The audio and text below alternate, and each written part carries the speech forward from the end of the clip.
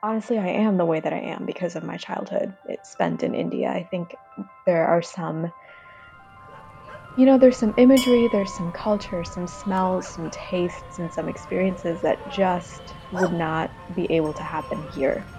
I really had a nice life in Hyderabad and I had a nice life here too. So it made me kind of question like where my allegiance fell.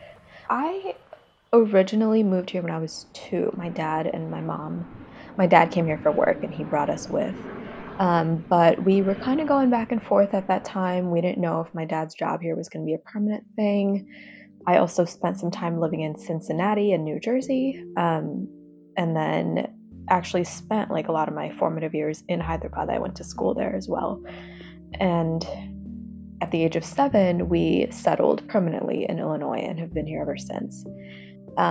There's this sense of wanting to fit in, but also I think wanting to connect with your own culture. And I think that is always an internal conflict. For me, I developed this like intense hatred for my own culture. And it was really, I used to feel really torn because I'm like, this is who I am. And I think it turned into like an internalized hatred of my own self because I am my culture. But it kind of reached a point where it just enveloped, I think, everybody. So if I would see someone that was Indian, I would be like, why are you here? Why are we here? What is going on? And I don't know that that's something I would have felt if I was living in India. In fact, I know it's probably not something I would have felt.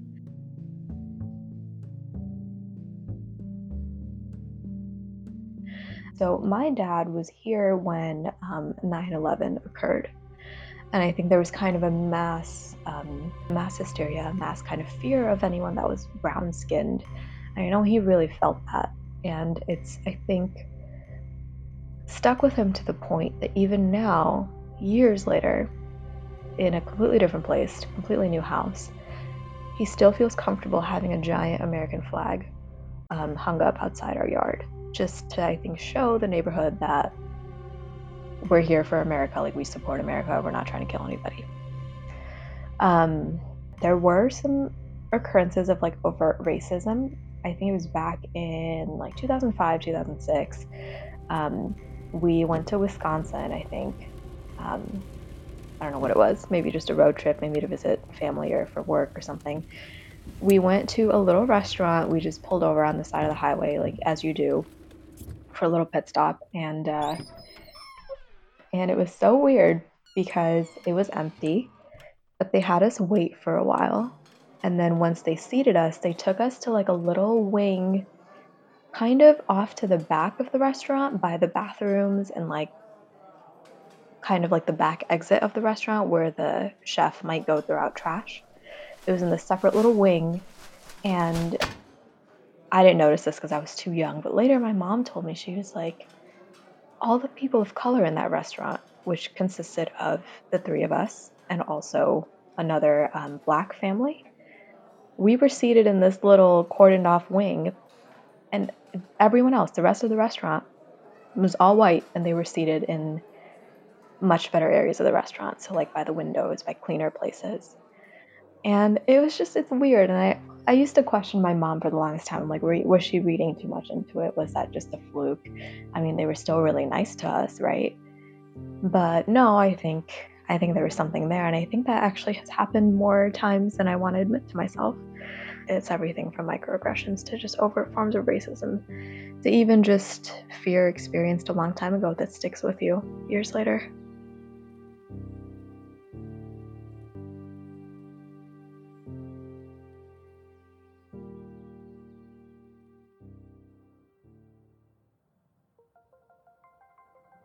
That was Nama Vyakunam on Immigrant Tales. She was born in India, and her mom comes from a long line of Indo-Persian refugees, an identity that she, in her own words, holds very close to her.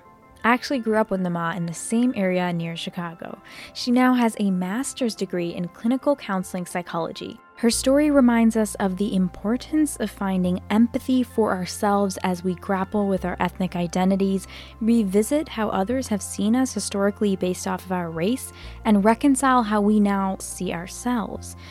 A special thank you to Nama for sharing her story. Speaking of which, are you an Asian, African, or Middle Eastern immigrant or first-generation American with a story to tell?